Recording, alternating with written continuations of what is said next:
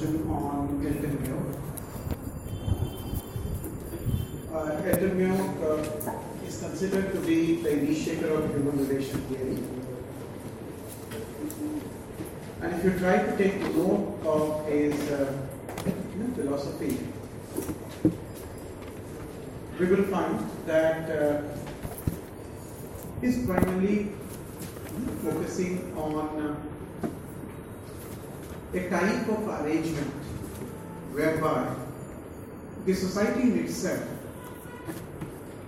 have a innate capacity, that is not an imposed capacity, carries an innate capacity to adapt and adjust itself to the emergent requirements. So in that particular context, he emphasizes on education, the significance of the education. He emphasizes on a democratic system, that means a state, the government or the administration that is to be democratic. And a democratic government, not only emphasizes on having a democratic government, but also a government which is not too overbearing, overburdened, rather carry out activities in association with other institutions, like let's say the non-state institutions. And apart from this, he also emphasizes on having administrative elites as compared to managers who are only equipped with hard skill. Basically, some of the typical academic or other engineering, medical or technical skills.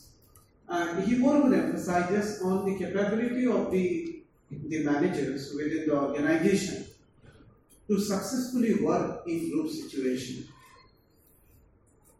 That capacity which enables an individual to associate with others, successfully interact with others. So basically, he maintained that the managers should be possessing not only the hard skill, it is expected that they should also possess the soft skill. So these are some of the things that we discussed yesterday. Today, based on this, let us deal with his theory on administration, and as already I have referred, that he has developed his theory of administration on the basis of an elaborate experiment. An experiment which spanned through number of years. That means it was not actually an experiment for a day or two, or let's say for a few days, few weeks. It spanned through a number of years. It employed a large number of researchers, and at the same time, this is an experiment that consumed a huge amount of resource. So based on this empirical experiment, empirical means a type of study in which the information is collected on the basis of human senses. That means directly. By seeing you collect, by observing, by feeling you collect, by smelling you collect.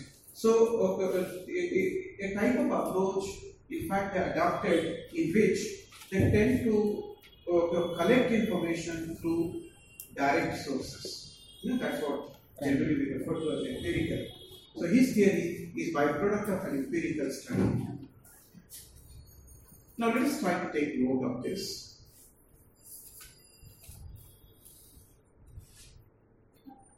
See, in order to understand his theory, first of all, we have to take note of the various experiments that Elton and his associates conducted. So first of all, let us take note of the various experiments that Elton and his associates have conducted. See, the first experiment of somewhat significance as far as Elton is concerned is the Philadelphia textile mill experiment.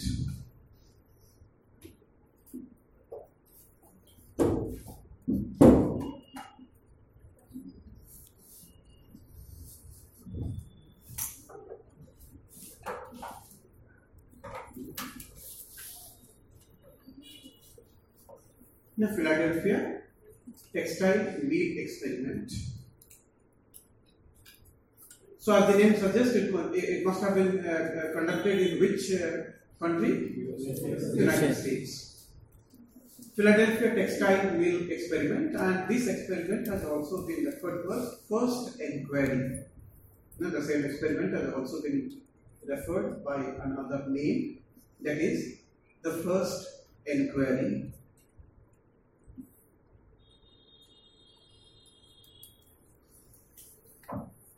Now let me try to explain the experiment.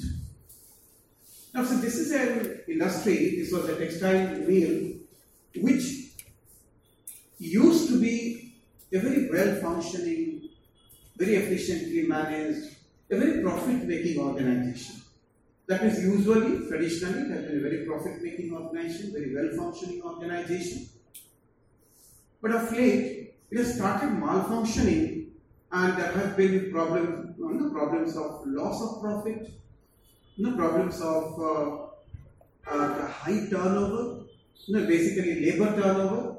So when you refer to labor turnover means the number of employees joining the organization and leaving the organization. So it was almost in the tune of 250%. 250% turnover rate means, or the labor turnover rate means, let's say 10 positions are there. For managing 10 positions, how many workers you need? Let's say 10. But let's say 10 people who are joining, all the 10 are leaving. That means you require 20. So 100% turnover. So if 250% turnover, you can understand, let's say a large, almost 35 people you will be requiring for making that particular entity run in the year, during the year. And not only 35, so frequently people joining and leaving, that means training, again training. So that period of, because initially you may not be very equipped to deal with the job, so the period of inactivity or less activity. So all this combinedly was having negative impact on the organization. So basically inefficiency, loss of profit, high turnover, labor turnover, and at the same time the problems of absenteeism.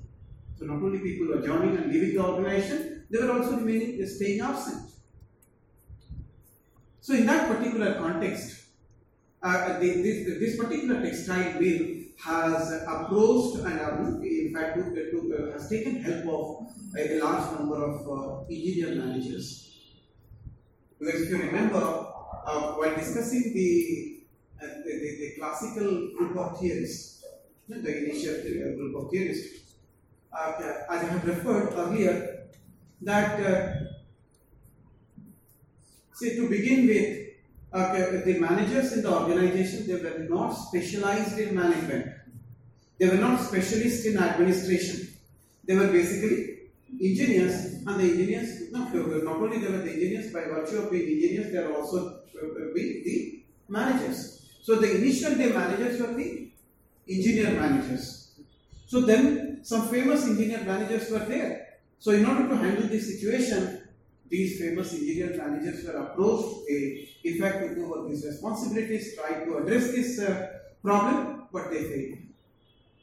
So there have been a number of efforts by a number of engineer managers, but unfortunately neither of them were able to address the situation. Ultimately, it was actually taken up by Elton Mayo and his associates.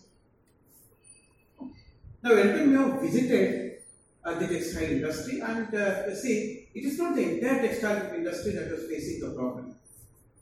The spinning mill in the textile industry, that is actually facing the problem. But the spinning mill is the key. That is the unit where the textile is going to be spin, produced. So the spinning unit of the textile mill, that was actually facing the problem of absenteeism, high turnover rate, labor turnover, and in fact, as far as the productivity is concerned, low productivity. So he observed it very closely. So Elton Mayo and his team observed it very closely. And after observing it very closely, in fact, Elton Mayo suggested a solution, that is to introduce the rest pauses. Rest pauses. That means 10 minutes rest pauses. See, he did not, in fact, suggest for, let's say, reducing the work hours or increasing the work hours, or say new tools and techniques, or changing the way of production. Like let's say Taylor will say, go for one best way, or use the best tools and techniques. So he did not actually suggest for taking up any new tools and techniques, new processes in performing the responsibility of the job, or for that matter, he did not suggest for increasing the salary or introducing the bonus or increasing the bonus. So none of this he suggested. Basically, that is presumed to be the strategy for increasing productivity on the part of the classical theorist.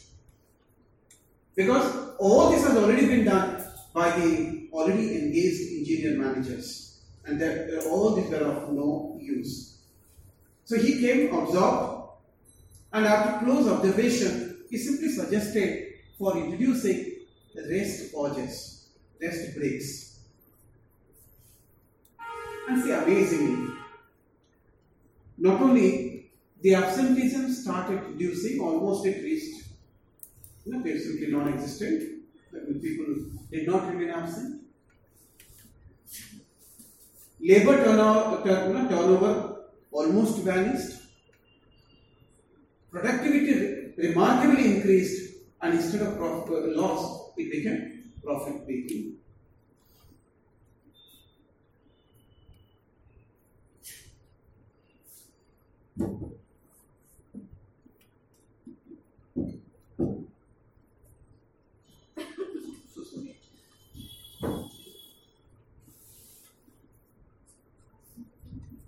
So here we are saying that these breaks were introduced, and this was something significant. There were radical changes. Changes to the extent that the entire problem has almost something magically has vanished. The turnover is gone, labor turnover is gone, the absenteeism is gone, and in fact, if you take into account from loss making, it has become profit making. But see, what has been actually introduced? Only rest pauses, rest breaks, nothing else. Now, see, after some time, the managers withdrew the rest breaks. Whatever rest breaks were actually introduced, those rest breaks were discontinued. The moment it was discontinued, all the old problems revisited. So immediately all the problems were there. And being panicked, they reintroduced it.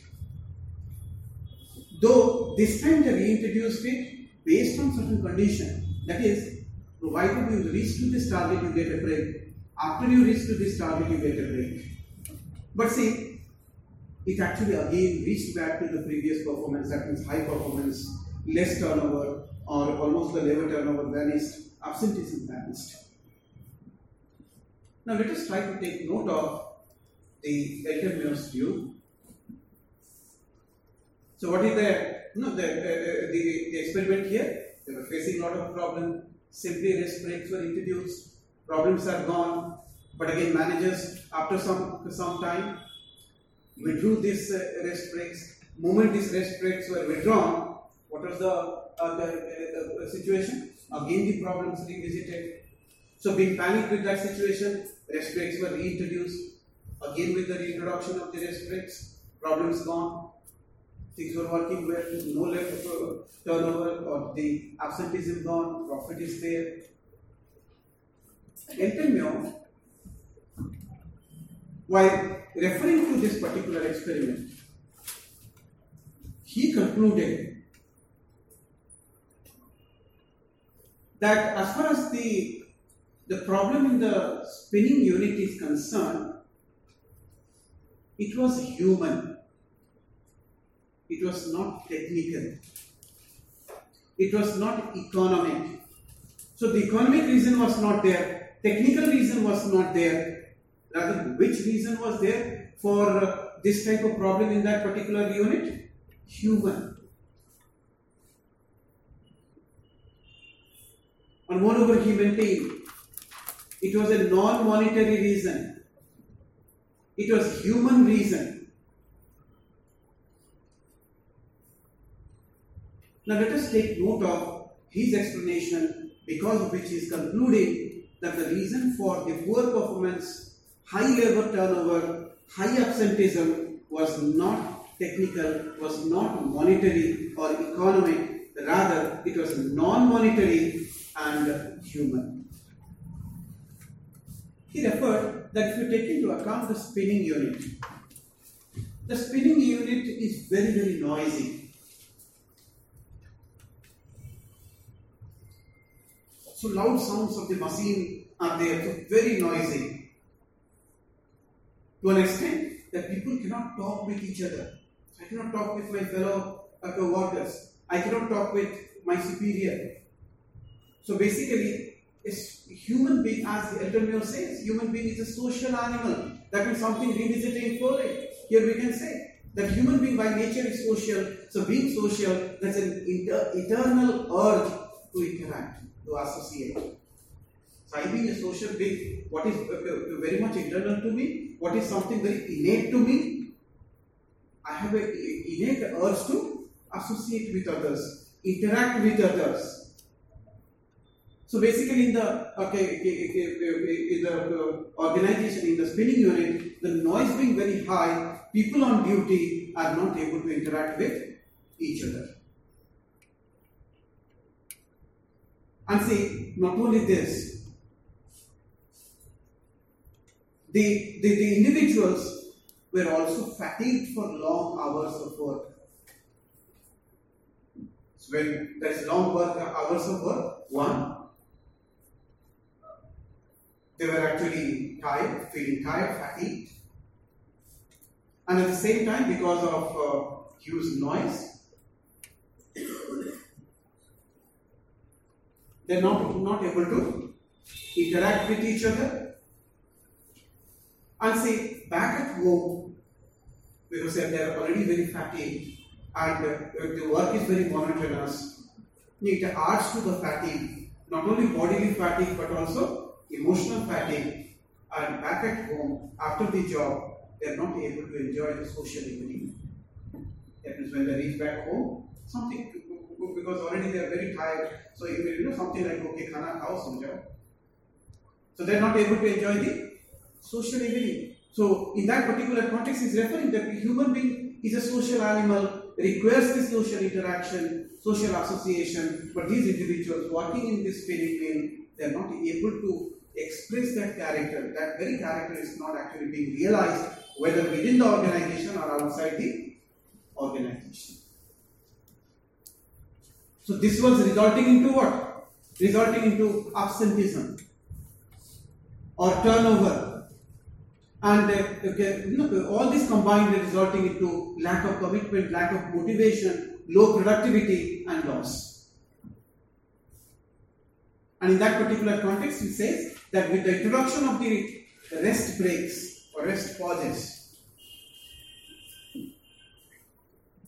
what is in fact the impact? The impact is during that period, they are able to interact with each other, they are able to interact with the superior. And at the same time, they are also able to physically relax. So by the end of the day, they are not very tired and also emotionally not very depressed. As a result of which, they are able to enjoy the social evening.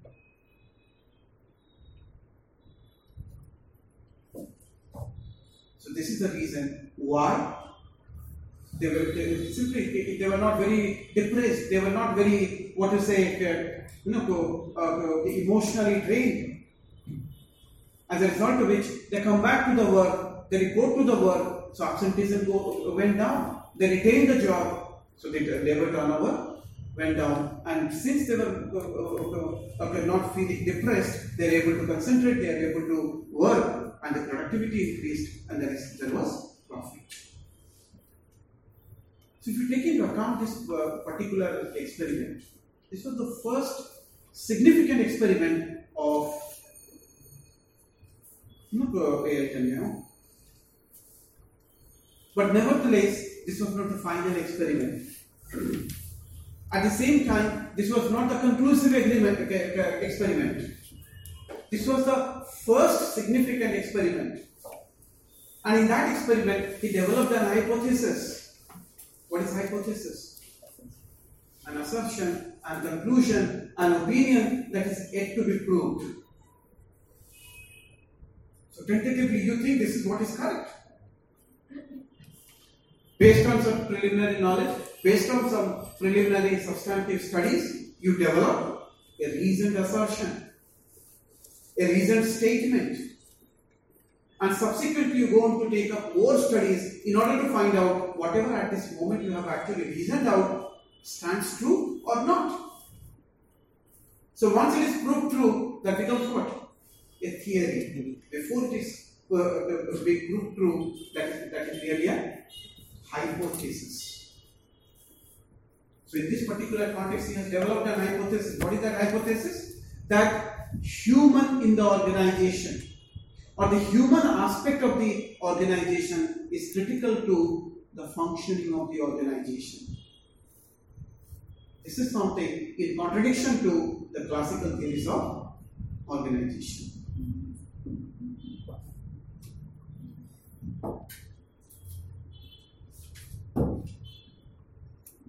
So human aspect of the organization is something significant to the functioning of the organization, and this assertion is very contradictory to the classical theories of organization, because for the classical theories of organization, as far as the human being is concerned, what is the view? They did not consider human being. Not only they did not consider human element within the organization, they also failed. The human element should not be considered. This is important. So why did they consider? Because they had a belief that human element should not be considered, because they believe human element within the organization is irrational. So our social, psychological aspect is irrational. So moment anything irrational creeps into the organization or organizational analysis, it is going to undermine what? Scientificism. So they believe for scientificism, what should be the base? Only rationality, only reason, only logic. So anything that is actually illogical, anything that is irrational, that is going to be in contravention to scientificism. So your science of management, your science of administration is going to be affected if you consider anything irrational, illogical. It's something common sensely understandable. We simply say, if you are going to develop something scientific, you need to rely on what? Reason, logic.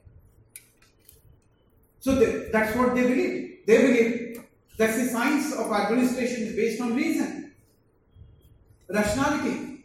So anything that is actually irrational, anything that is illogical, is going to dilute scientificism. And at the same time, they believe that what is the foundation to efficiency of the organization? Scientificism. So if you want efficiency, then scientificism. If you want scientificism, rationality. So moment there is irrationality, what is diluted? Scientificism. And moment scientificism is diluted, what is the byproduct?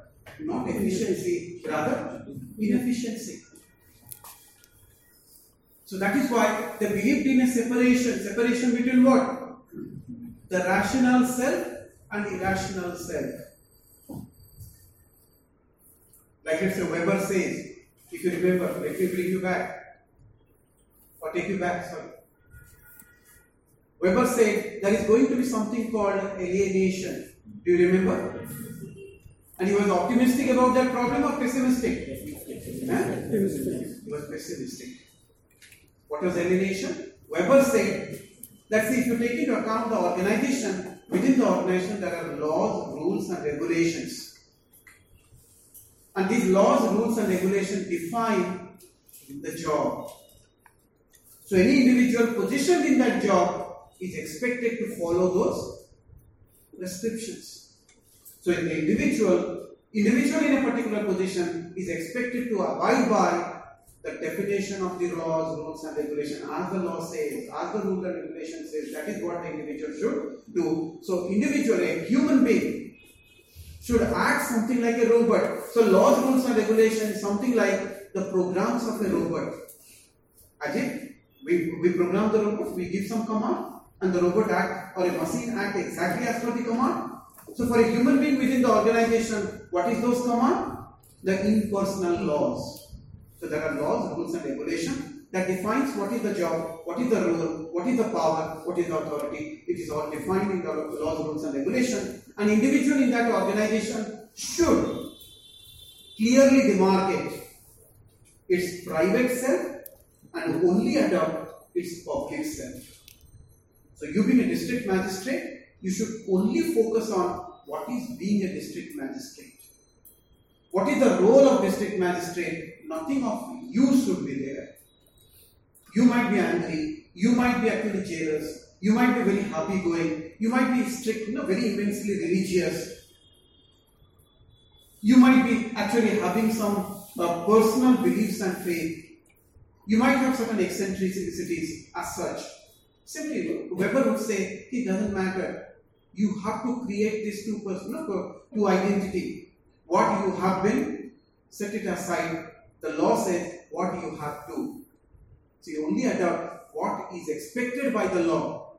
And you should create a wall of separation between what the law demands and what you are. Because what you are, if you are going to carry into the organization, then these are actually bad things.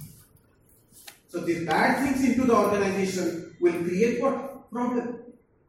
So there will be inefficiency, there will be loss and all these things. So if you take into account, let's say the Weberian philosophy, classical philosophy, they say that not only human being is not considered human aspect of the human being is not considered, but human aspect of the human being should not be considered. I hope I am clear on this. Because that is irrational, and the moment that is irrational, it is going to dilute efficiency. From one point of view, it appears to be convincing. But see, Elton and these theories, they are not convinced. Like let's say in this particular experiment, he said, this artificial, because what is actually diluting everything? This human being.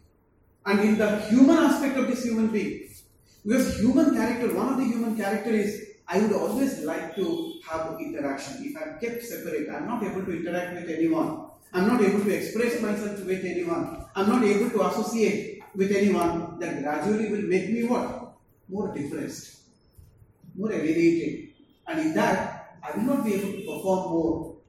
I will not be able to concentrate. I will not be very happy.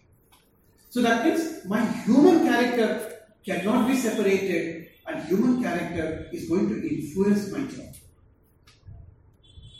So the engineer in this first experiment, the first inquiry emphasized that the reason for the problem in the spinning mill was human, not technical. It was neither technical nor monetary. The problem was non-monetary and the problem was human. But see, as I told, this particular experiment helped Elton to develop a hypothesis. The hypothesis is the human aspect of the organization is critical for the functioning of the organization. And this particular hypothesis was subsequently corroborated through the actual experiment or the flagship experiment for which Elton Mayo is known. That is the Hawthorne experiment.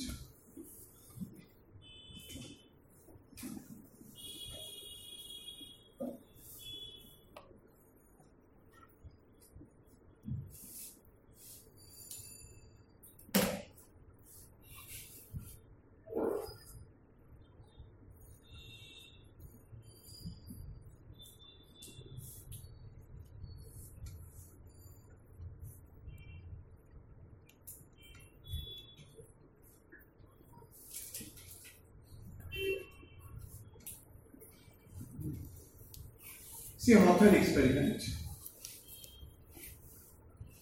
This is basically a plant, a part of a major industry, that is Western electrical industry. The Hawthorne plant of the Western electrical industry was similarly facing the problem of absenteeism, huge turnover, labor turnover, or loss. And this organization has been, conventionally has been, a very well-functioning model organization. So if you take into account the Hawthorne unit of the Western electrical plant, it is also facing similar type of problem. It was very well-functioning organization, a profit-making organization, but of late it has started malfunctioning. There is losses, and more particularly there is also absenteeism and the problems of high labor turnover. Similarly, many reputed engineer managers were recruited, but they were unable to address the problem. They could not actually address the problem.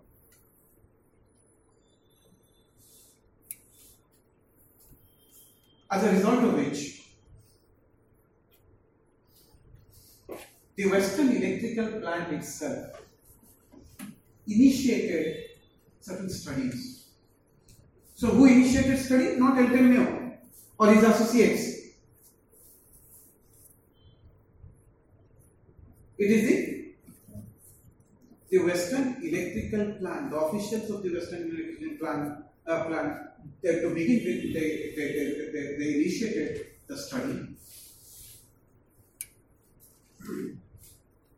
And the first experiment, as a part of the Hawthorne experiment, here we are referring to Hawthorne experiments in the Hawthorne unit of the Western electrical plant.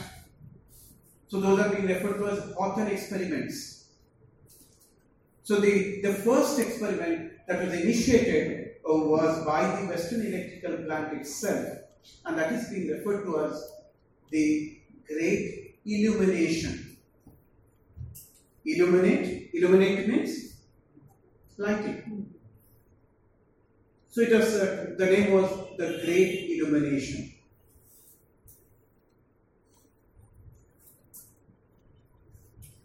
See, in this experiment, two teams were set up, two teams were formed. Each team comprising of 6 female.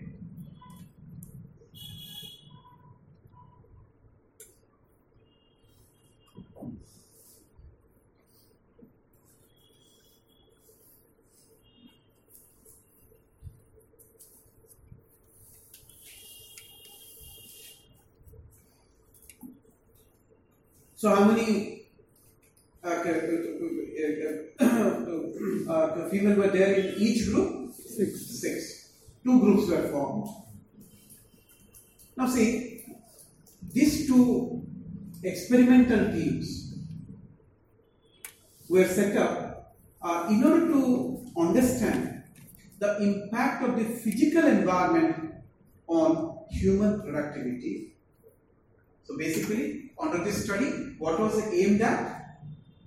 That what is the impact of the physical environment on the productivity, human productivity.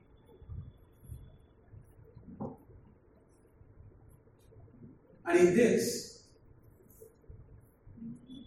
there is a physical environment comprised of lot many things. It comprises of humidity, it comprises of temperature, it comprises of cleanliness, it comprises of, let's say, tools, techniques, or let's say various physical things. It comprises of also geographical reality, the topographical reality, all these things. It comprises of lot many things. It also comprises of the lighting, the brightness or dimness of a particular place.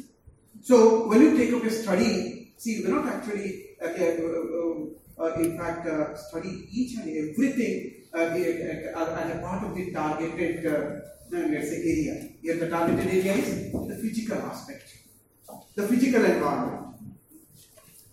So, physical environment comprise of lot many different aspects. But in a study, generally we consider one or very few aspects so that it becomes manageable. So, in this particular context, what was considered for study? Lighting, illumination. So both the groups, they were in fact put to a particular scenario, particular setup. In both the setup, a level of illumination was maintained for a period of time. So in both the experimental setup, a level of illumination was maintained for a period of time, so that the members of the experimental group get acclimatized with the illumination, the level of illumination. Now, what is exactly this? Let's say, if you take into account, for something like, let's say, I see many times you might find your friend's room lit hazy, or another friend's room might be very bright. And the same may not be the view of the respective friends. So when you visit one friend's room, you might find, okay, your room looks to be somewhat dingy. So your friend might say, hey, nothing wrong with this. The lighting is fine. Why? Because we get acclimatized with a level of illumination. So our room having a level of illumination, we get acclimatized with what? That level of illumination. Something lesser than that, it appears to us as inadequate. Something more than that, it appears to be somewhat brighter. There's something that we might find as brighter, but brighter than in general, very bright. The same may not be the view of one who is actually residing there. Why? Because of acclimatization. So in the beginning, the female were actually allowed, the teams were allowed to get acclimatized with the level of illumination. But see, with regard to one group, one experimental group, the level of illumination were gradually varying. It was meant to vary. So deliberately it was meant to vary. So the lighting went on changing, that means increasing. That means their room became gradually brighter.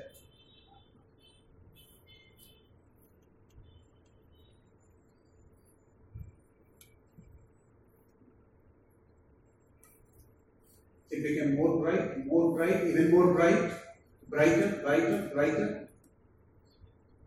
And it was observed that as the level of illumination went on increasing, the productivity went on increasing.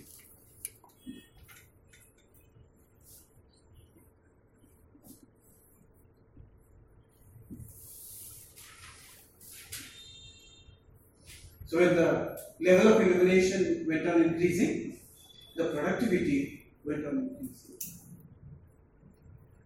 At the same time, see, after reaching to a level of brightness, gradually the level of illumination was decreased. That means the same room started becoming dimmer. So it was gradually reduced. So dimmer. With the decrease of the level of illumination, it was observed that the productivity also went on increasing. So with the increase in level of illumination, the productivity increasing. With the decrease of level of illumination, the productivity increasing. And see, the productivity went on increasing till the illumination was so dim that they no more can see and they stop it.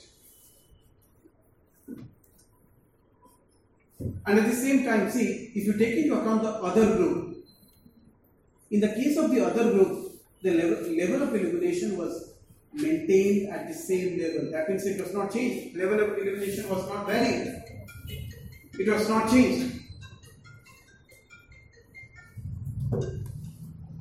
And amazingly, if you take into account the other room, other experimental group, where the level of illumination was meant to remain constant, the productivity was increasing.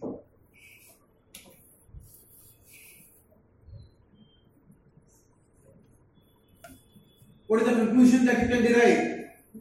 It doesn't depend on illumination. Huh? It does not depend on illumination. Illumination has no impact. Level of illumination increasing, productivity increasing. Level of illumination decreasing, productivity increasing. No variation in illumination, productivity is increasing. Okay, fine. At least one thing can be concluded, that this physical environment was not influencing, at least at this moment, in this particular context, at this moment, the physical environment was not influencing the productivity. It is not the reason for whatever the productivity is. Then what is the reason? See, towards the concluding part of this experiment, Elton joined. It was initiated by who? The company itself. But towards the concluding part, when it was already initiated and the findings are there, Elton joined, went through the findings and concluded the productivity is influenced by something human, non-monetary, and he used the term informal. Informal.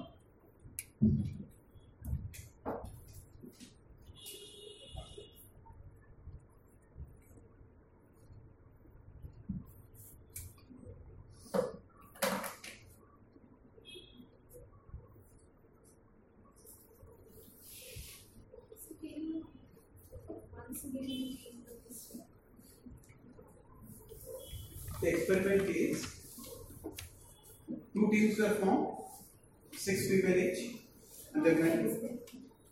Statement. Acha, here, most of again, don't worry, I will repeat. So, Elton, by going through the findings of the experimenters, he concluded that the productivity is influenced by human factors, non-monetary factors, and informal factors.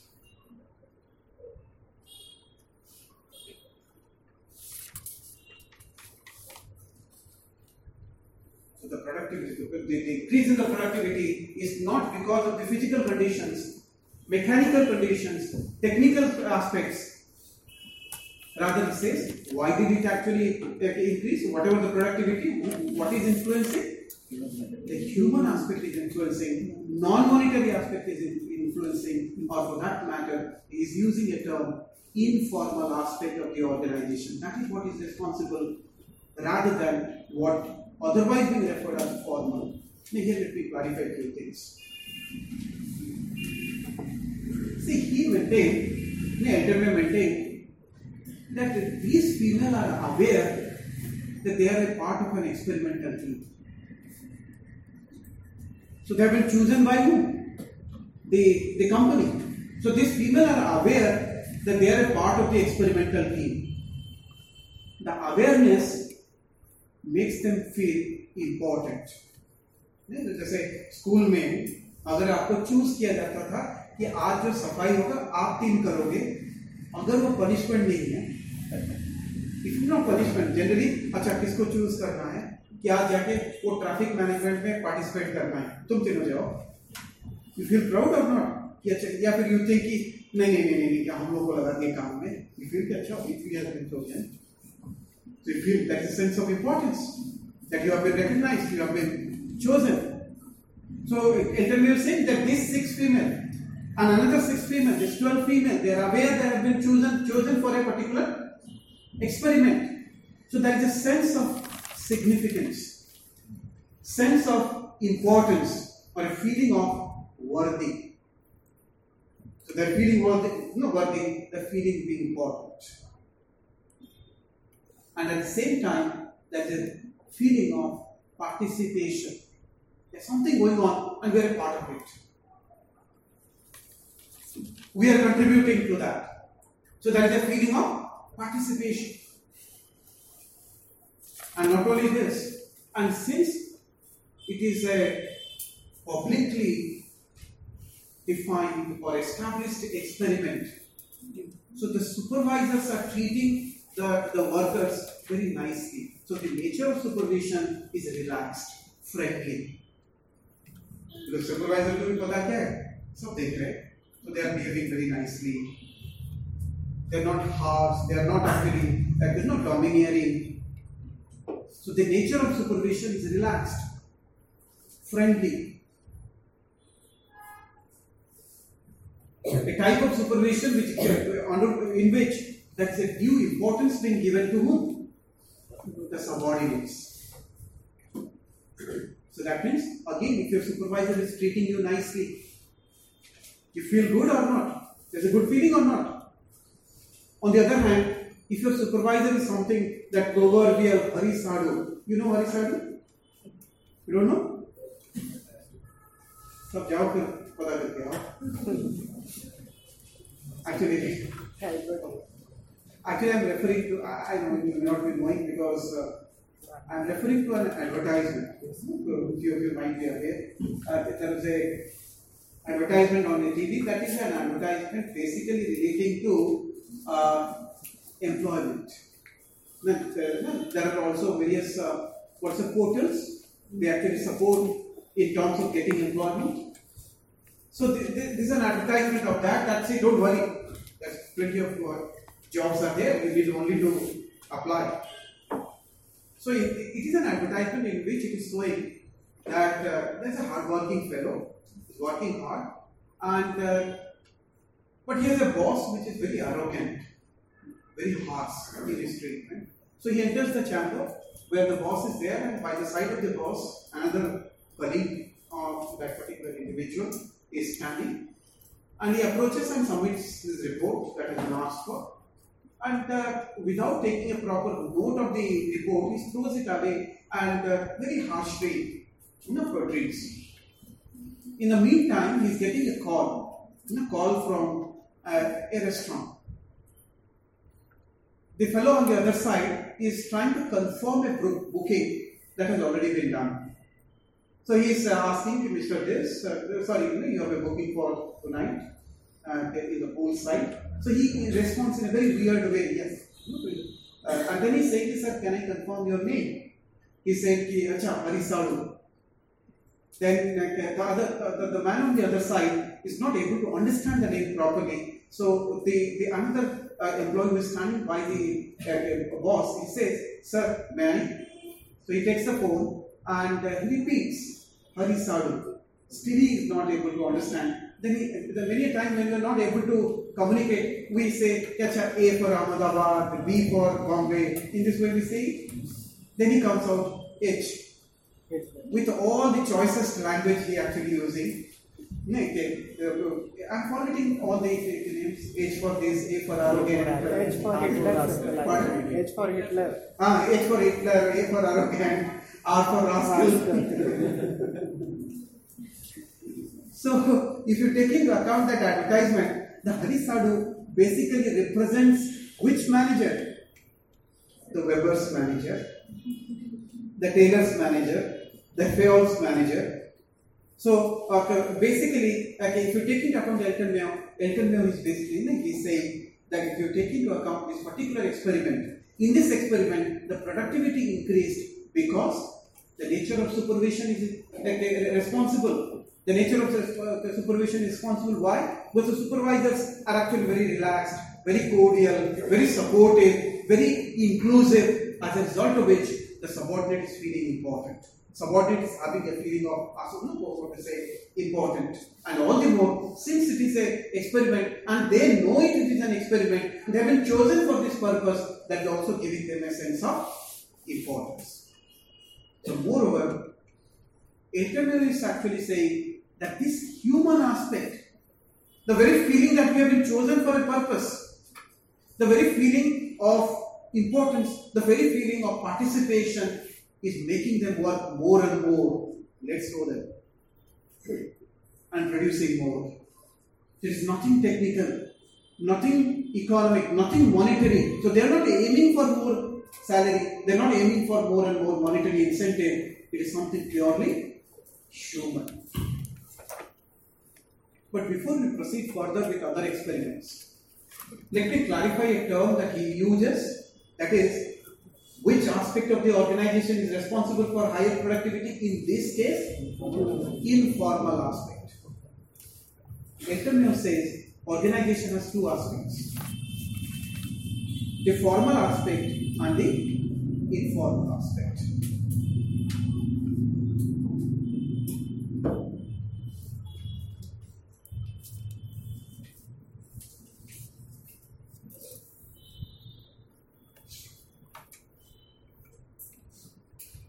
So there are two aspects to the organization. The formal aspect, the second is the informal aspect. And here he is contradicting the classical theories. But the classical theories of organization has developed their theory based on only one dimension, only one aspect of the organization, that is formal. That is why the classical theory is referred to as a one-dimensional theory. Why one-dimensional theory? Because they have dealt with only one dimension of the organization, that is the formal. Now, what is a formal? Formal aspect of the organization is that aspect of the organization that is recognized by rules and manuals of the organization.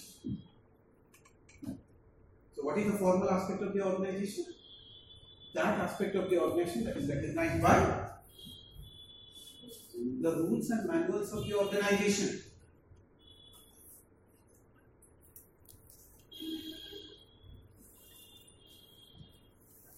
That is what is legally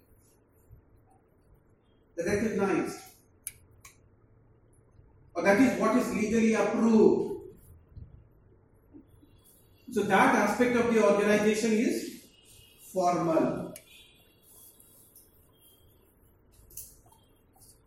But when we refer to informal aspect of the organization refers to that aspect of the organization that exists but not recognized by rules and manuals of the organization. So it might exist, it exists, but that is not recognized by the rules and manuals of the organization. That means it's not legally recognized, but that exists. So that aspect of the organization is what is referred to as informal. For example, let me refer here one of my experience. See, after the post-graduation, when I enrolled for my MPhil, so I got a fellowship in post-graduation. We have an exam in which you can qualify for a fellowship, in which you get scholarship and also you are eligible for carrying out number of research work. And for that, you have to, basically in a university, you have to visit your finance section with the necessary documentation. You have to submit it and all these things. Formalities has to be done. So when I was enrolled for my MPhil in the Delhi University, I visited, I remember, in the finance department, the finance team, at the section. So since I had a class, because in MPhil, a part of the class, the methodology classes, after that you will take up your thesis. So I had my class starting from, that is 10:45, I remember. So I just inquired, okay, the office opens at somewhere around 9 o'clock. And I thought, okay, the necessary formalities I will fill up and I have to report to the class. So I reached almost 15 minutes before in advance, so that I have no hassle, so I am able to complete things nicely and I am going to reach. So I reached there until 9 things were actually appearing very deserted. So I asked, being confused, to one fellow who appeared, basically the sweeper, is it a holiday today? He looked to me, Kyo? No, why is there a holiday? I told him, nothing is open. He told me, no, 9:30 khulega. The 9:30 things will open. I told him, okay, 9:30 things will open. So when 9:30, okay, people started, coming, and I went to the finance team and the desk. I found nobody there. So I just waited, and somewhere around, I still remember 7:10. In fact, she arrived to the desk. So I told her, ma'am, this is what I have to submit and all this thing. And she was too reluctant to, in fact, entertain to begin with. I found by 10, 15 or 20, things were not moving at all. So I got worried, okay, I might miss my class. So I just somehow, out of fear, I didn't ask her, ma'am, abhi ho payega ki nahi hoga. I just asked the fellow outside, because I know I had a class from 10:45 and I'm going to get free somewhere around 1:15. So I told what is that? The lunch hour and all this thing. He told me his lunch hour is still 1:30 to 2 o'clock, and that's the time. I told okay, let me go and join the class. I go and have my lunch in the hostel. Then by 2 o'clock I will be here. So I came back at 2 o'clock, something around 10 past 2 o'clock. I found the desk is vacant, nobody is there. And not only she is not there, the rest are also not there. So I just again asked, "Bhai, kahan pe hai?" "Aa rahe hain."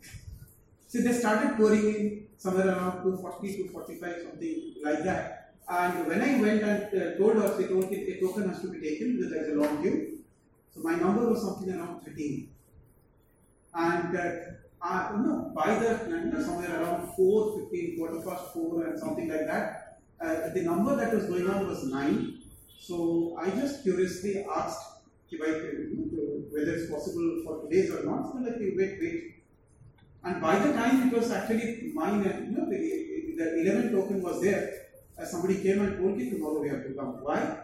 Ma'am is leaving. Why? उनको बहुत दूर जाना है. Well before 5, the official hour, and the justification is she reached late because she has to travel from a long distance, and she has to leave early because she has to go a long distance. And see, within the organization it's quite acceptable because neither the section officer was objecting to that or overall acceptance was there. And the male folks, they reported late to the desk. Later on I got to know, because when you go out of the office to the university lawn, you will find what is the reason. They have their lunch and have nice card parties for half an hour or 1 hour.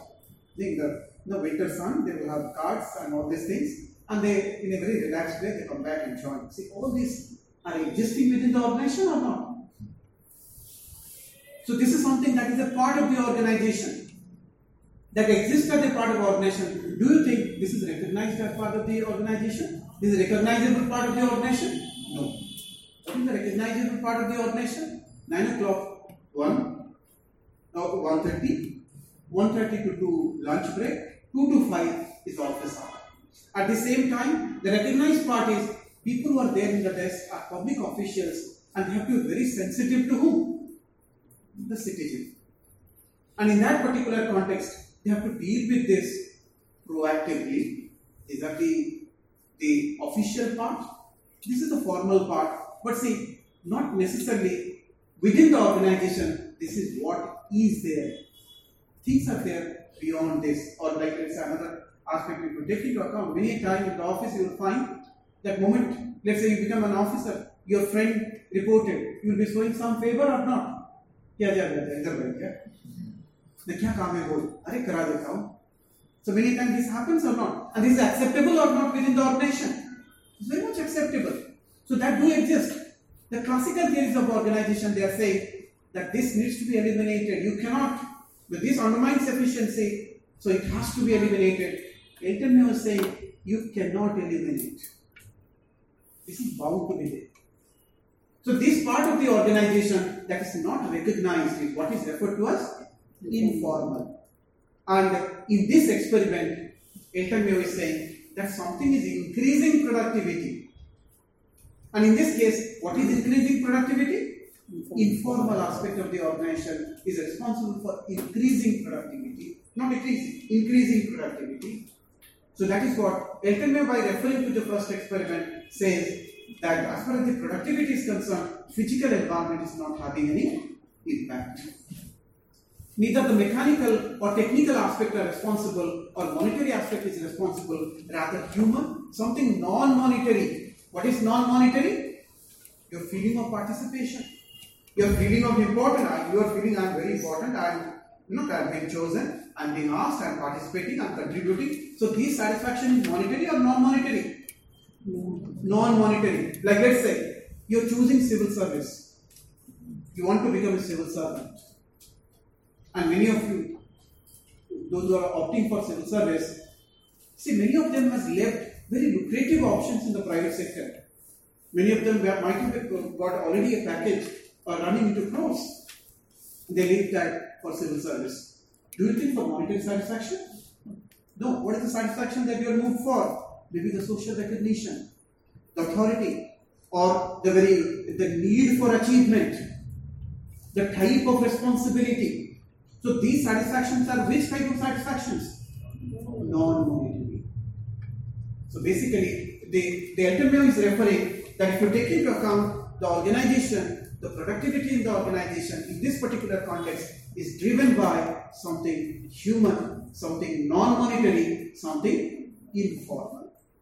But see, he went on to conduct more experiments.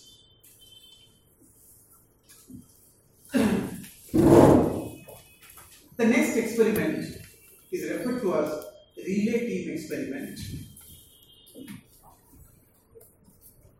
Relay.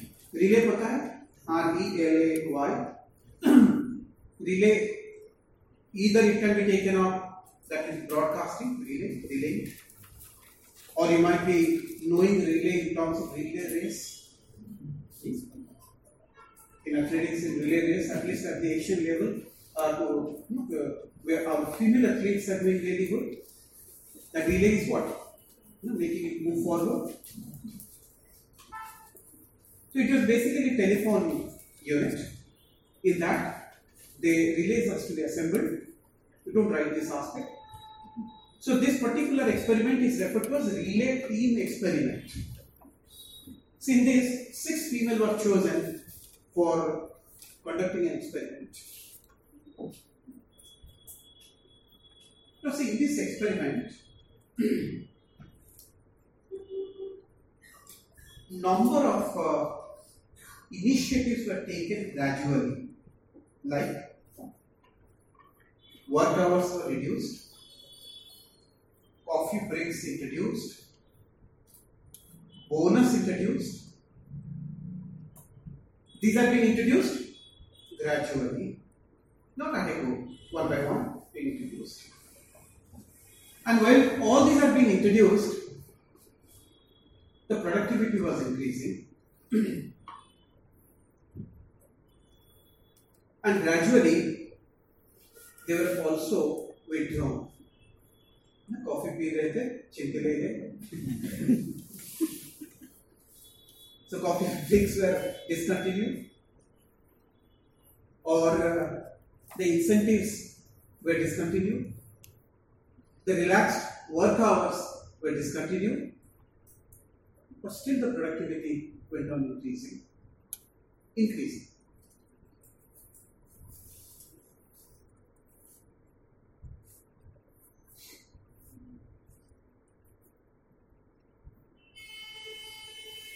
So again, if you take into account these findings, do you think these findings are corroborative of the initial finding? Yes. So by looking into these developments, Elton May similarly concluded, because these 6 females, they are also aware, they have been chosen for this, and similarly the supervisor is also aware. So the nature of supervision was relaxed, friendly. So nature of supervision was good.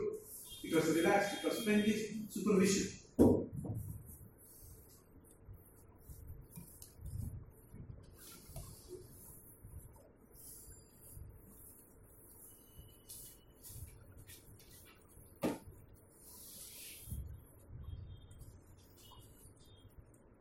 And similarly, the girls were also aware that they are a part of the experimental team. They have been chosen for this.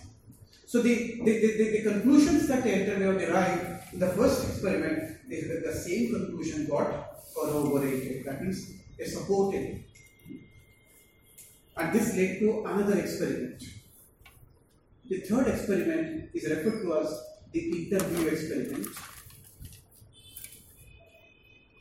Interview experiment.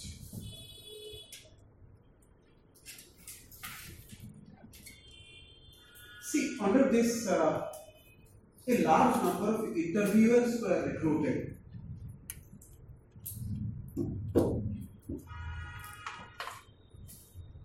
And the interviewers were expected to go into the industry and interview the workers, interview as many workers as they can. See, this was a very big organization. Organization at that point of time employing almost 40,000 employees. So, a huge organization with a large number of employees. So, the interviewers were actually required to go every morning, something like a workout. They have to go into the industry and they have to interview as many workers as they can. And again, see, they were actually asked to follow certain things. That means they were asked to simply put questions and very patiently listen to the answer and record those answers and not to intervene. That means they should not repeatedly intervene in this or that. Simply allow them to actually speak their mind. And they should not intervene unless their response was completely away from the context. So what was the overall approach?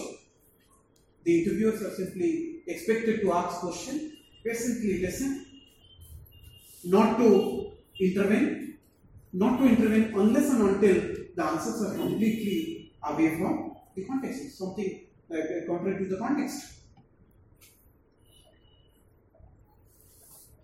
And at the same time, they have to come back and submit this to the researchers. So whatever they find, findings from the interview, whatever, simply they have to record. They don't have to come out with any finding. They have to record the statements of the workers through the interview, and they have to come back and submit it to the researchers.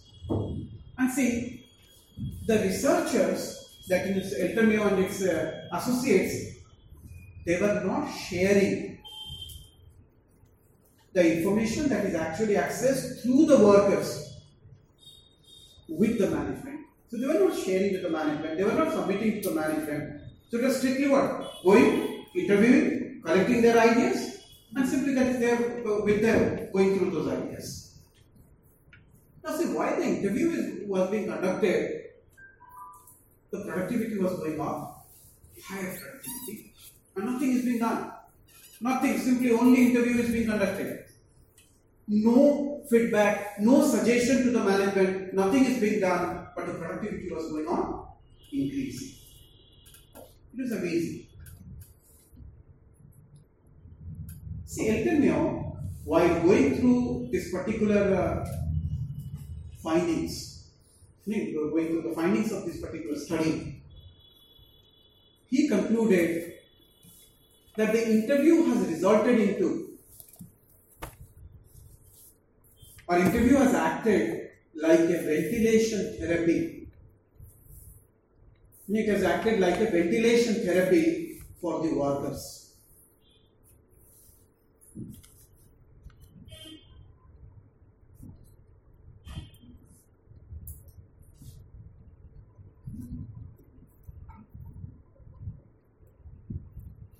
Not only it has acted like a ventilation therapy, it has also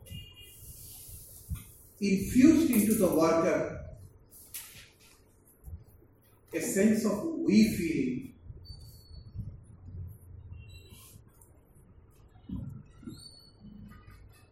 A sense of we feeling. So the ventilation therapy and the feeling of we, not I, we, हम लोग, W-E, we feel. So the ventilation therapy and the we feeling is responsible for increase in productivity. Now let me explain this aspect. Do you understand ventilation? Vent is what? Opening. Ventilation, that's what opens up. That's what acts in that way. Something like, let's say, if you are very depressed, very sad, very depressed, what is general suggestions for you? You should keep to yourself. You should keep to yourself. You should be very isolated. Do not speak to anyone and stay indoors. Is it so? Or generally, the suggestion is you should go and speak to people. Go and speak to people. So something like, let's say, if you are very depressed, you will be advised go to a friend who is basically a patient one who is a nice fellow to you, and go and speak to that fellow. Take out all your those negative feelings, sad feelings, stressful feelings, and what is the effect? The effect will be your friend will become very heavy and you become very light. And that whether your friend will become heavy or not, that's a separate thing. But you will feel lighter or not. Because what is the case? Ventilation, you are able to pour it out. But let's say it is inside. If it is inside, what is the impact? The impact is you will not be able to concentrate. It will go on increasing. The negative emotions will multiply. So basically, as Elton is saying, that these workers in the industry, because by going through their statements, he found that in their statements, they are frequently complaining against the supervisors, their style of working, and also their problems back at home. So they are actually sharing what? Their anger, their unhappiness, their state of affair, their conditions. So they are not happy with their condition and their problems back at home. So what Elton is saying, that these workers were actually suffering from a problem of pessimistic reveries. So the workers are the subject of pessimistic reveries.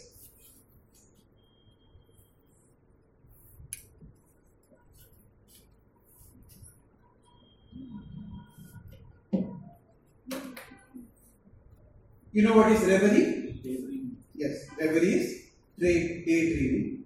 You do that or not?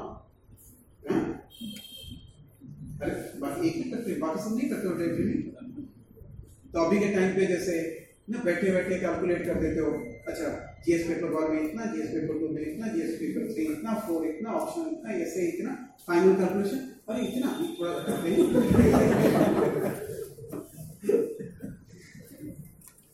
And in the meantime, you realize कि अच्छा अभी तो preparation शुरू भी नहीं हुआ है. But again, moment you realize that okay, this is too much and I have not started preparation, I am too ambitious, then you say to yourself, doesn't matter, I am going to do it. So it's a daydreaming, but which type of dreaming? Optimistic. It's an optimistic reverie. But let's say, if you think about somebody who is a very poor fellow, let's say people who are actually on, let's say, pedestrian or something, let's say orphans and all. So they might also be daydreaming of good food, comfort, and all these things. And the moment they realize, I'm so poor, so actually my condition is different, and at the same time, not only they find it's a daydreaming, for them, those conditions are something like daydreaming, something an expectation, but at the same time, they also realize I cannot fulfill it. So which type of ambition that is? It's pessimistic. And see, when that type of reveries are there, pessimistic reveries are there, so these are what? Something very negative. So it will help us to concentrate, or it will help us to, in fact, lose our concentration. Lose our concentration. And these negative emotions also not only dissuade us from concentrating or committing ourselves, it also reduces our motivation. So basically he was referring to this. See, if you take into account therefore statements, it's amply accurate that the workers in this organization, they were suffering from pessimistic reveries. That means negative thoughts. They were suffering from number of negative thoughts, repressed emotions. And these negative thoughts and repressed emotions were making them lose concentration and reduce motivation. So they were working with what? Lack of concentration with reduced motivation. And what the role this interview did? Acted like a vent. So they are able to pour it out. So with the interview, they are able to pour it out and it acted like a therapy. So since it actually was released, those negative emotions were released, so they are able to concentrate. So the interview acted as a ventilation therapy that helped them to get relieved of the pessimistic reveries, as a result of which they were able to concentrate. Not only this, see, the workers were having a false sense of understanding that their opinion is being considered seriously by the researchers for the purpose of management. So what is the opinion the workers were having? The workers were having this very opinion, okay, these people are the researchers, they are coming to us, taking our interview, we are sharing our ideas. Why they are taking this interview? Because this needs to be studied, considered, and the management is going to take note of it and change its strategy of management. So they are having a false understanding of the reality, because none of these things are being done. It's not shared with the management, but the workers are having a false sense of understanding that their view is being considered for the purpose of management.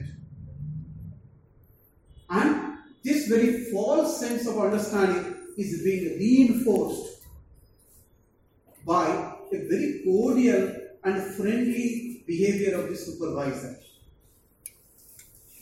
So previously supervisor used to be what? As I referred, something like a Harisadu. But now that supervisor learned, people are coming and interviewing, and through interview, now my style of supervision can be accessible. So supervisor is also acting what? Very nice. He's very attentive. You want some help? How do you do it? Don't worry, I am there. You need my help, just let me know. And you are also working well. And the moment you share your idea, okay, something nice, well done. So the very friendly attitude of the supervisor, relaxed approach by the supervisor, because the supervisor was also under the false impression that his supervision is accessed by the researcher and is being informed to the management. So the supervisor was also under a false sense. No, they were under a false impression that through interview, their supervision also being accessed, judged, and that is being informed to the management.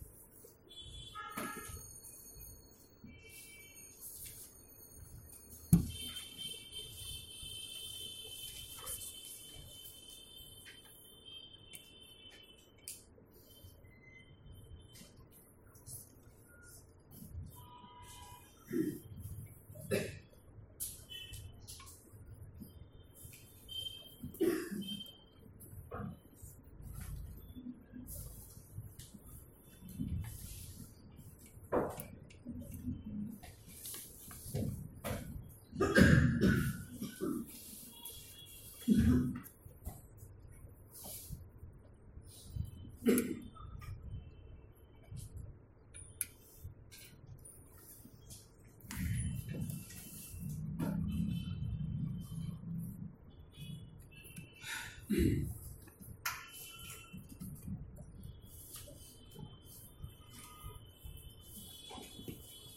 here we are referring that we were saying that the supervisors were also very cordial, very relaxed, also based on a false sense of understanding of the nature of the interview and the overall approach under the interview.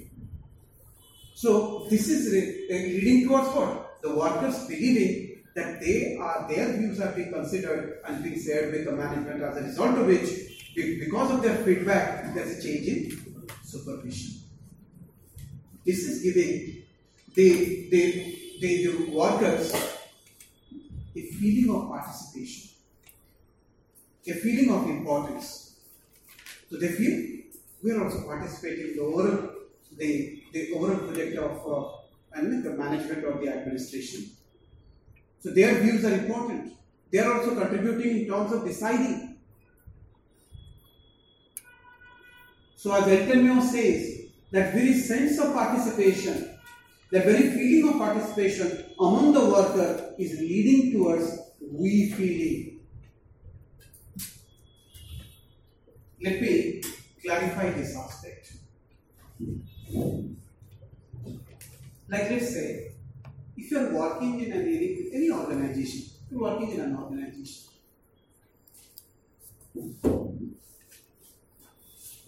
Say in that organization, condition one, where superior is very strict, directive, bosses type. That means in decision making you have no role to play, you are simply things are taken, decisions are taken and you are directed. And the very approach is you are here paid to follow, you are not paid to take decisions. That's what is the idea. I take decision, you follow. The second case is in the decision making process, you participate. Do you think in the first case you will develop a feeling that as far as this organization is concerned, I work here, and my relation with this organization is I work here in order to earn my living. So thereby, I am a worker in this organization, and this organization for me is an instrument for my living. So there is no sense of attachment. That's a clear-cut detachment. I and organization, two entity. Organization is only an institution to that it is important to me to the extent it is helping me to earn my living. The second part is you take part in the process of decision making. So the moment you are a party to the decision making, do you think you develop a feeling that this organization is not separate from me? I am a part of this organization. Because you are taking decisions. So what this organization is doing, what this organization is deciding, in whatever way, at a lower level or at a high level, I am also a part. So I am there. So in this particular context, I feel a part of the organization. So in the first case, there is a feeling of what? I feeling. A feeling of detachment. Detachment brings about I feeling. And the moment that the sense of participation results into attachment. I become psychologically attached with the organization, and that psychological association brings about what feeling? We feeling. And in which of the condition my contribution will be more, my motivation will be more? I feeling or we feeling? We feeling. So the interview is saying that if you take into account the interview in this particular experiment, or what we say, in this particular situation, interview,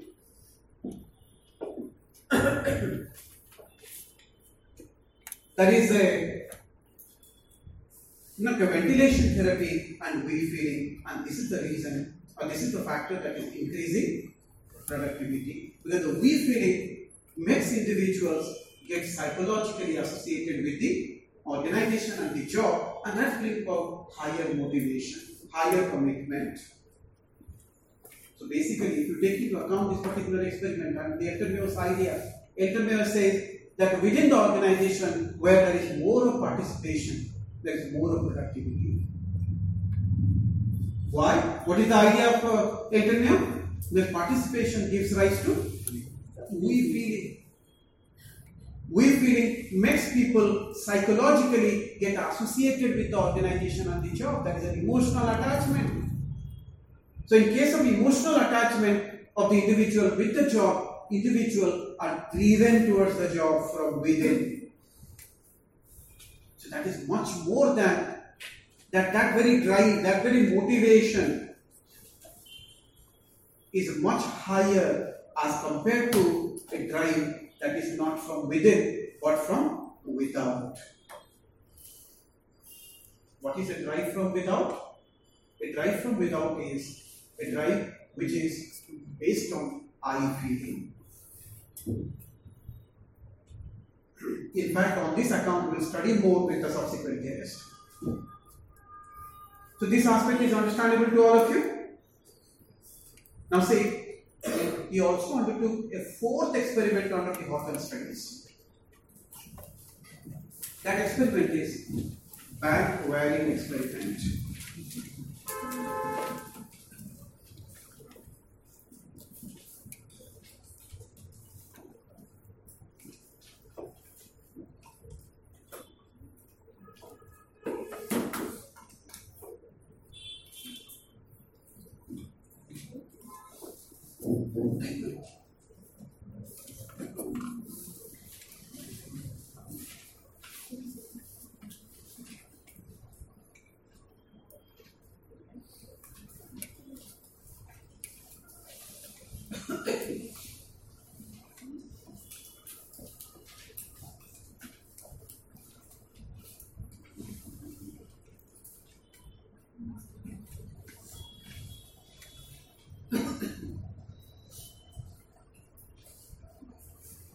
If you take into account all these experiments, in all these experiments, the people who are subject of the experiment, they were aware about the experiment or not? Yes. They are very much aware. So do you think the experiments have been conducted in a natural condition of the world? No. It's an artificial condition. So Ateneo tried to carry out an experiment that in fact would be based on the natural conditions.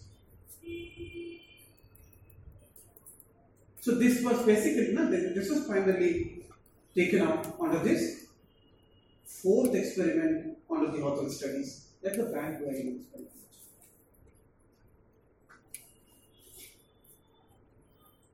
See, this experiment was carried out based on participant observation method, while others were based on non-participant observation method.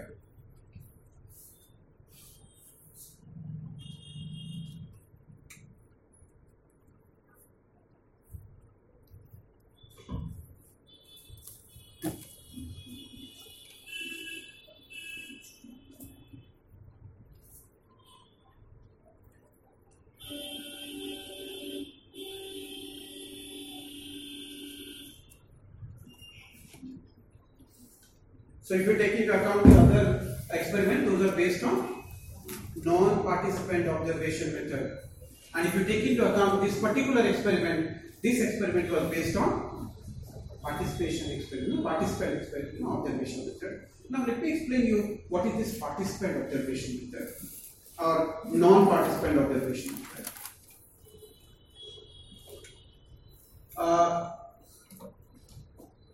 So let me give you a reference in order to make you understand what are these terms.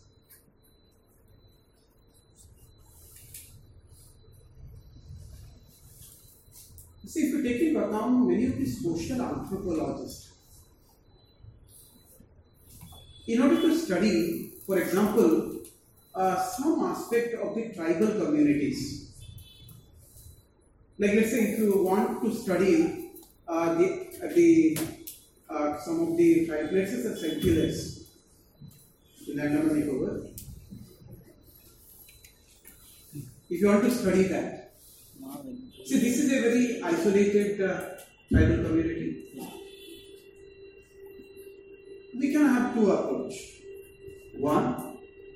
You can go there somehow, you can convince them that I am not actually harmful to you, get an acceptance and say, I am here for study, if you are able to do that.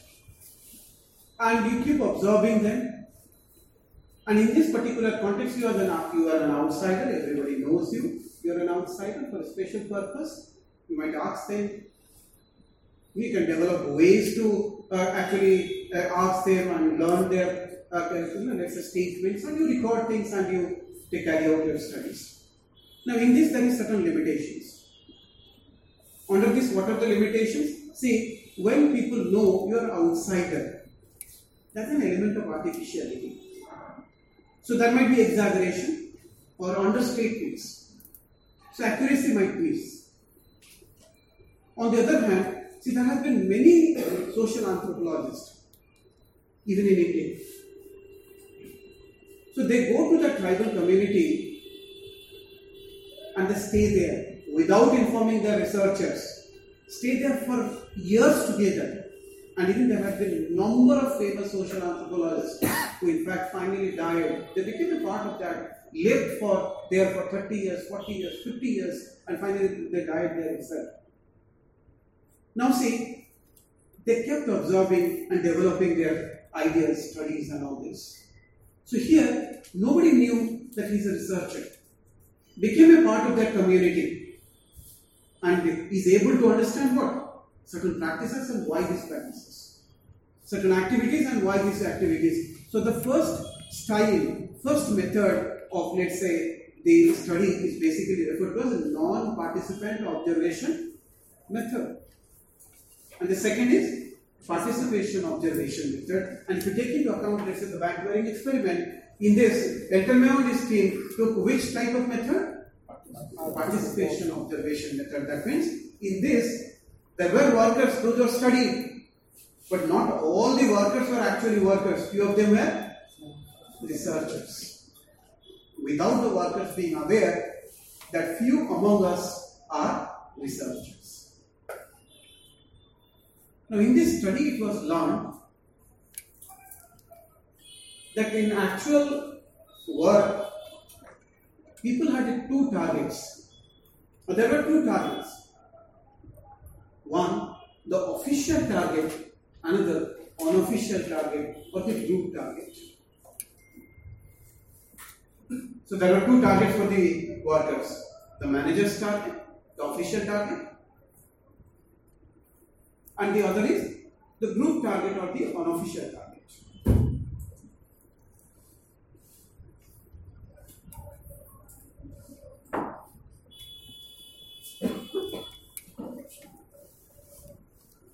And it was found out the workers, instead of complying to the official target, were complying to the group target or unofficial target. So instead of adhering to, in fact, instead of actually achieving the target that has been fixed by the manager or the target that is official, the workers in fact are actually working under the influence of which target? Group target or unofficial target. And the unofficial target was somewhat low. It was lower than the official target. If the official target is 10, the unofficial target is 7. And workers were actually achieving what? Not 10, they were achieving 7. And each worker was performing approximately the same.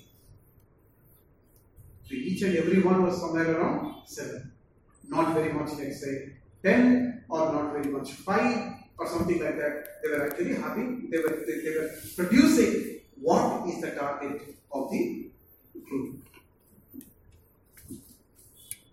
The study found out that the group not only fixed the target, but also used certain strategies to enforce the target.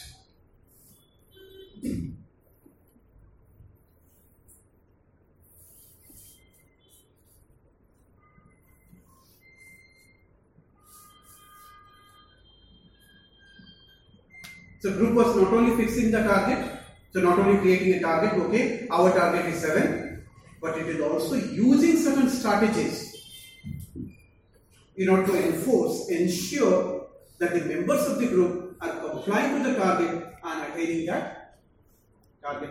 They are not beyond it or not below it. So the moment a few of them are beyond, so manager will have an opportunity to say, yes, this you can do, why others are not doing? Or if somebody is unnecessarily very low, so that will also create problem. So all of them are found to be actually producing almost the same and basically producing how much? The target that has been fixed by the group. And group is also using certain strategies to enforce the target, that the group target, and these strategies were social, psychological. So social, psychological strategies were being used. Moreover, social strategies were used. So these strategies were more social, though had some psychological dimension, but essentially social strategies were used. Like name calling, ridiculing,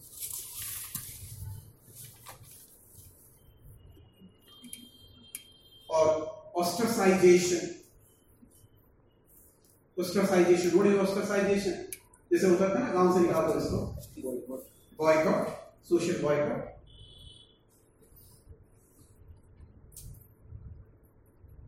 Before I explain these things, let me refer to something. Like, let's say all of you, all of us conduct ourselves in a particular way, though in somewhat different way from each other. But there is a common minimum, or what we say, there is a normalization. What is this normalization? See, we actually conduct ourselves as per others.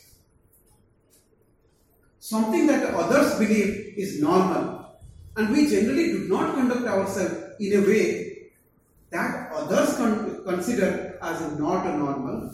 It is not we consider something normal or not normal. We conduct ourselves in a manner that others consider as normal, and we resist or prohibit or desist from conducting ourselves in a manner that others consider as not normal. Why? Because see, we experience something called pressure. Like let's say you thought, let's say someday you might find, okay, dhoti, kurta and pagadi looks really fabulous, and I feel like wearing it today. Are you going to wear it and go around everywhere wearing that? With due exception, most of us would not. Why? The moment you wearing it, your roommate will say, okay, it's good. The moment you're outside, others are also staring. You might hear also people say, if you repeat this type of behavior, so people will say, ये बाप रे कुछ दूसरा जंतु है. Or terms will be coined. Peace. If you are coined or not. So basically, your behavior, the way we actually behave, that's also we behave as per what? Others. And if you take into account society controlling us by using what? A social strategy. It takes names. It will create names. I refer. Peace hai, jantu hai, pagar hai. So they create names and refer. So name calling is a strategy of what?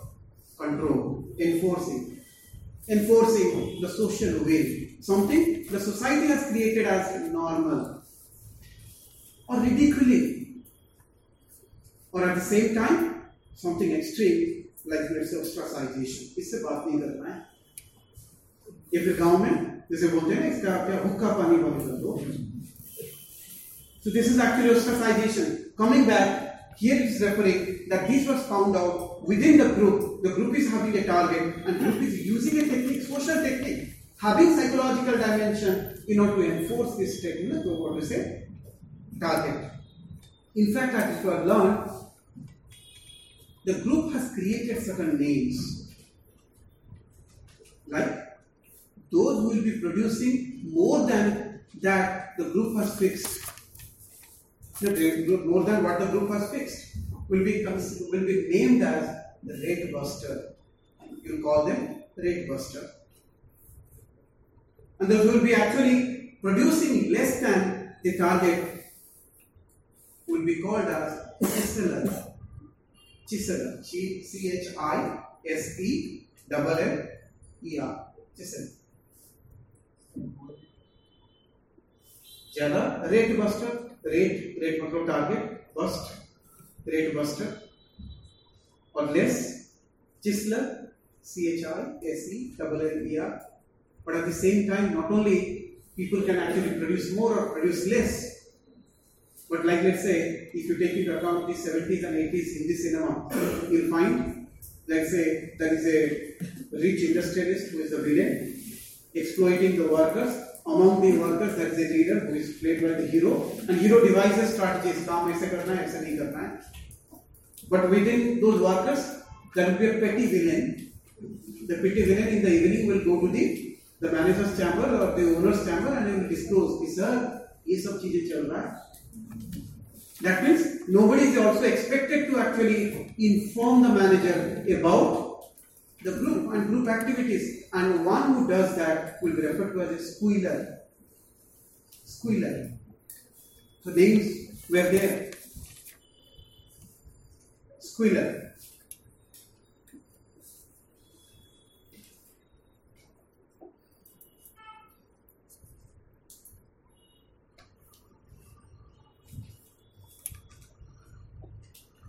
And at the same time, in order to maintain the unity, it is also arranged within the group that once somebody is made a supervisor, would not act officious. Act officious means, जैसे कि मान लो किसी दिन 6 में से किसी को बना दिया, आज के लिए तुम supervisor हो, या for this month you are the supervisor. So after that you start behaving what? Very officious. तुमसे मैं अलग हूँ. My status has increased. So that is what within that group. It is also an understanding. If somebody is made supervisor, would not act officious. So all these arrangements are which type of arrangements? Social. These are social techniques. Though it has psychological dimension. Why psychological dimension? The moment I am given a name, rate buster, I might experience emotion. There might be negative emotions.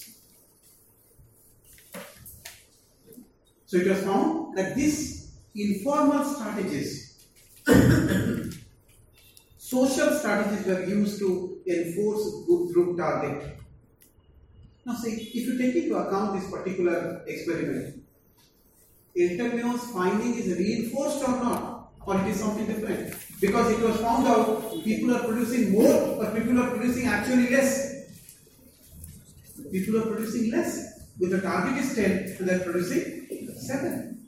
So there are two targets, official target and unofficial target, and people are adhering to the unofficial target, a reduced target, a reduced productivity. And what is responsible for it? Human factor, non-monetary factor, informal factor. But Elton-Meo is making a clear statement here. You see, the productivity is critically influenced by non-monetary factors. Or it is influenced by human or social psychological factors.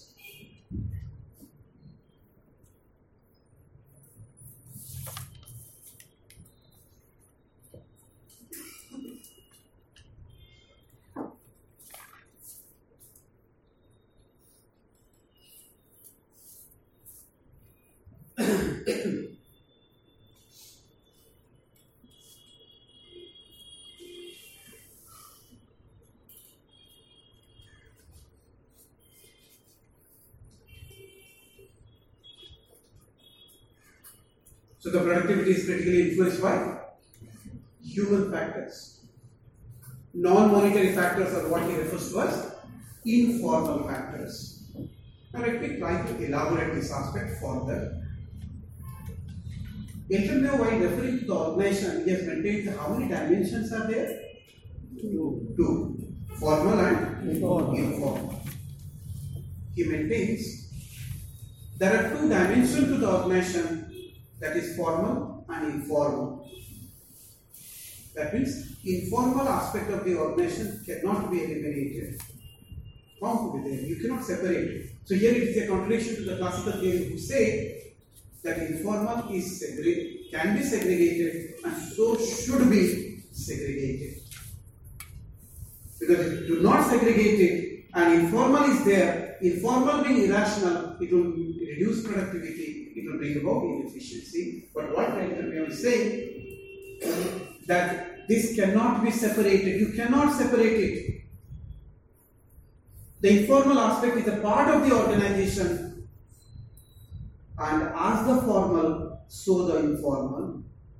So both are actually important. Both are actually the part of the organization. But further he says, if the informal aspect of the organization is not appropriately addressed, then it will reduce productivity, it will undermine productivity.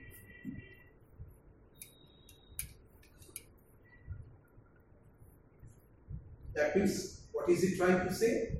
Informal is bound to be there, and since it is bound to be there, it is important that that aspect needs to be handled, and handled properly. And if you handle it properly, it will improve productivity, it will increase productivity. And there lies the significance of what Elton says as leadership and participation. He said there lies the significance of leadership and participation. What is that? That managers should act like leaders. What is that? Maybe in subsequent topic we'll study much more. He's simply saying the managers are to be leaders. That means managers should take note of the human aspect of a subordinate.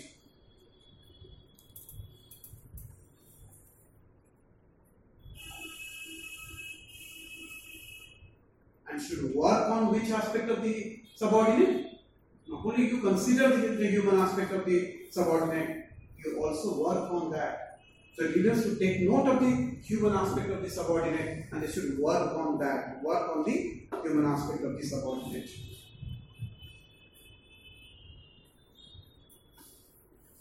It's the responsibility of the managers, or it's the responsibility of the leaders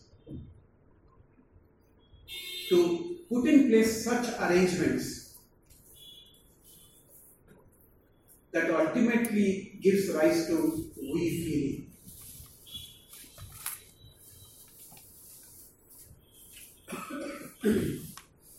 Or group feeling.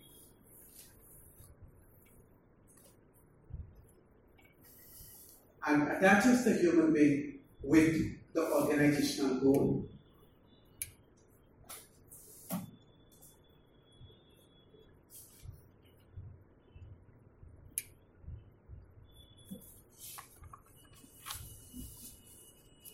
So what is that he's saying? That what is the job of the managers? How they can actually help the organization to actually succeed, produce more, become more productive, become more efficient? That the managers should? They should consider the human aspect. That means they should not ignore. They simply should not, like let's say in classical theory, for a manager, the subordinate is nothing but a position. So thereby, the subordinate is a human being with human emotions. It is not being taken care of. So human being might be sad on that day, might be jealous on that day, or very unhealthily competitive, might be angry, might be uncomfortable, might be sick, might be as a subordinate, might be having religious feelings, or something like these are the human aspects.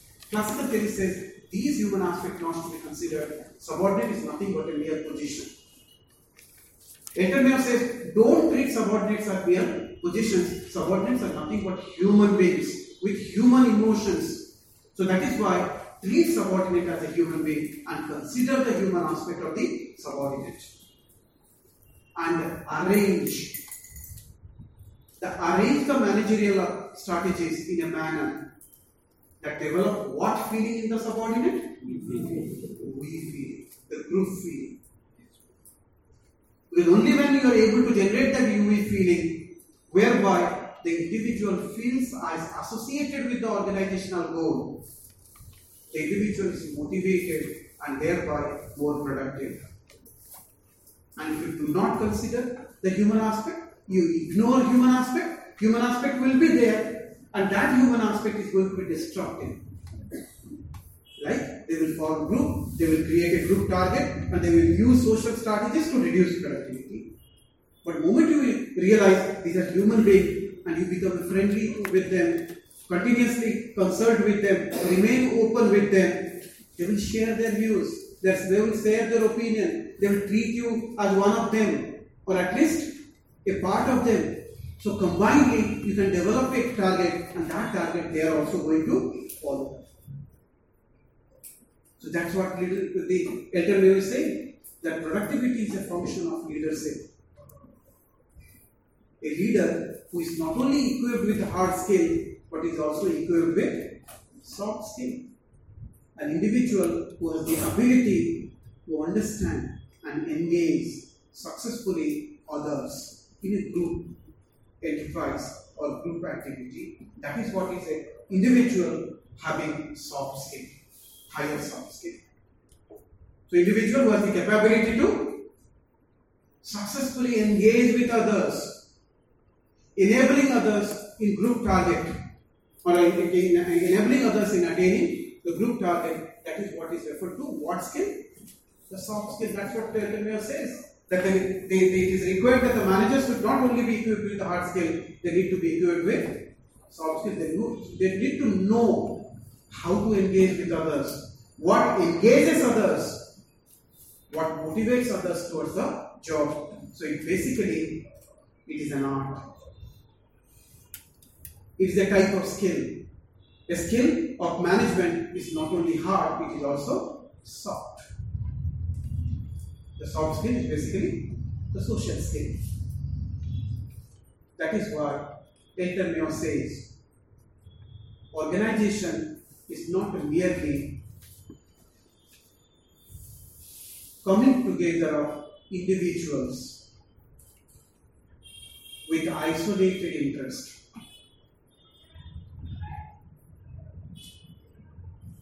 Organization is not merely an assembly of individuals or coming together of individuals with isolated interest, what they have referred to as hedonistic interest. Rather, it is a social group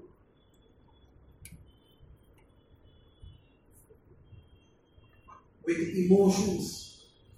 It is a social group with emotions, moreover, with interacting and interlocking emotions. So what is an organization for Telgemeier? It's not merely people come together with their own interest at work. Rather, it is something like a social group. So it is a human organization with human emotion. So thereby, it simply says that these human emotions are interlocking. My emotions are linked with you, your emotions are linked with me. My activities raise some emotion. Your activities also raise some emotion in me. And these emotions are going to determine my action, those emotions are also going to determine your action. And that is why Telgemeier says, organizations are nothing but human emotional networks. Organizations are nothing but human emotional networks.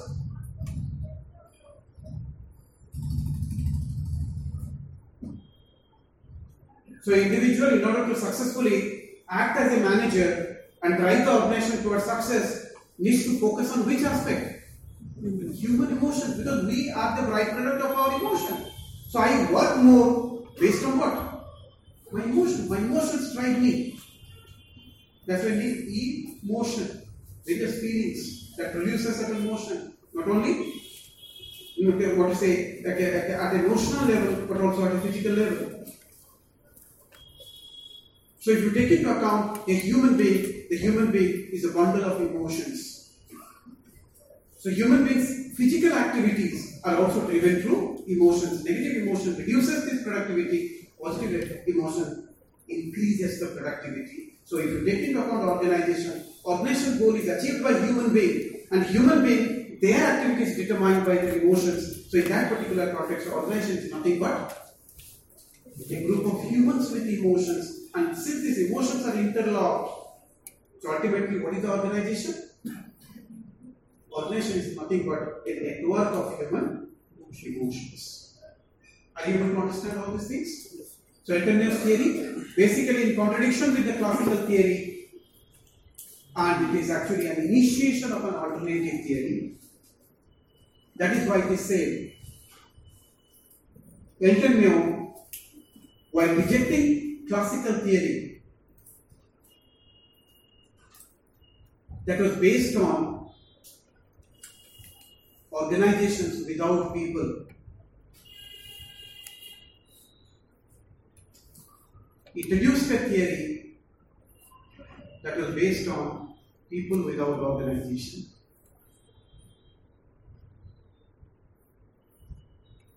Write down the question. Write down this other question. Wherever you are writing the questions, right there. Elton Mayo's theory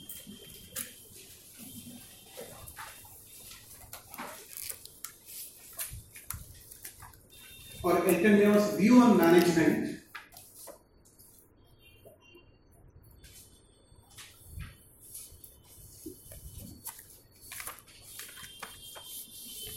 professes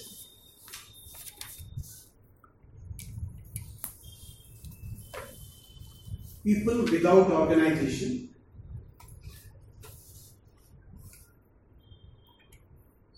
while on the other hand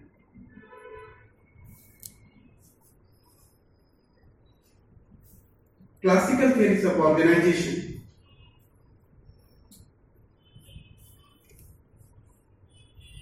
emphasized on organization without people. Explain. Another question, right?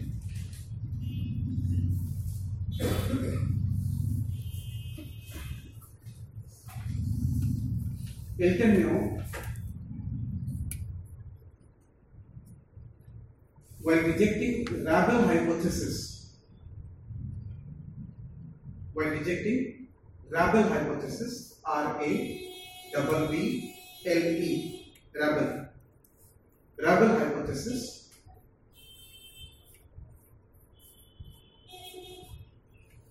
introduces a herd hypothesis. Discuss.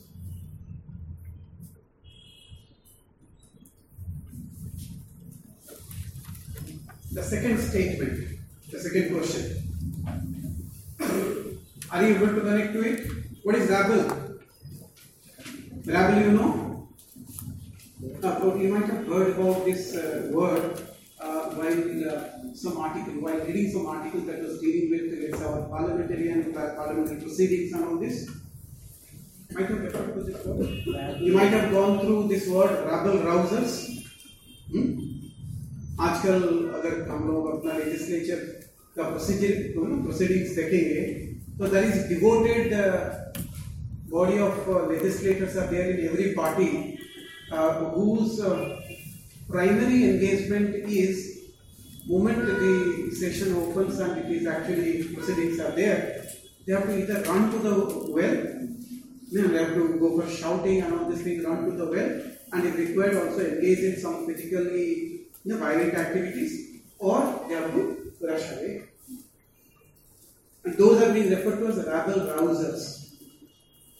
Why? Because their behavior is something like a crowd. So rabble is the crowd. So he rejected rabble hypothesis. Rabble hypothesis means which hypothesis? Crowd hypothesis. So crowd hypothesis basically attached to which type of theory? Classical. Instead, he introduced which hypothesis? Herd. What is a herd? Group. Herd means basically it is a type of behavior, herd mentality. Herd mentality, like let's say, if there is 500 cows are there, and you are given the responsibility of helping them to graze in a large grazing ground, how many people are going to engage? Either one or maximum two. One has to be in the front, one has to be in the back. Why? 500 cows is a huge bulk. But still only one enough. Or two, that's enough. You need not have 5, 10 or something like that. Why? Because wherever the bunch will go, each and every cow will move along. So that is actually a philosophy that says the group influences the individual. So wherever the group, whatever the views of the group, every individual is actually according to the group. So if you take into account Elton Mayo, in his theory, he emphasizes on the importance of the social aspect. What is the social aspect? The group. Others' impact on individuals. So he referred, within the organization, individual does not act in isolation. Individual's behavior within the organization is very much influenced by others, especially the group, the collectivity. So that is why his theory is referred to as based on herd hypothesis. Okay, later on also we will study that Elton Mayo has been referred to as a cow sociologist.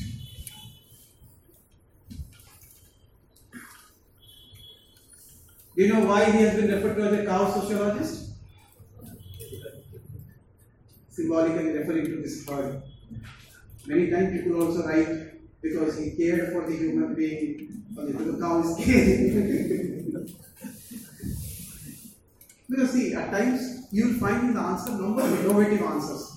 In fact, yesterday the question he asked, something similar to that, I've already, we asked one of the tests. That question has already been asked in the UPSC. And a similar type of question I asked, and I also happened to come through one answer relating to that particular question, and very innovative answers. And the answers have been written as if it's the Fayol who has told. It's as if it is the Fayolian statement and Fayolian view itself. Without having any awareness, that's a critique to Fayol. It's a Marxist critique to Fayol. So that's why you should also read answers, because while reading answers, you will also find that each one of us are also great philosophers with a lot of creative knowledge. Then we can also write a lot of things on the behalf of the theorist, on which the theorists themselves will also feel very surprised. Actually, okay. So all of you understood whatever we discussed today? Any question? No question? Chalo, bhag.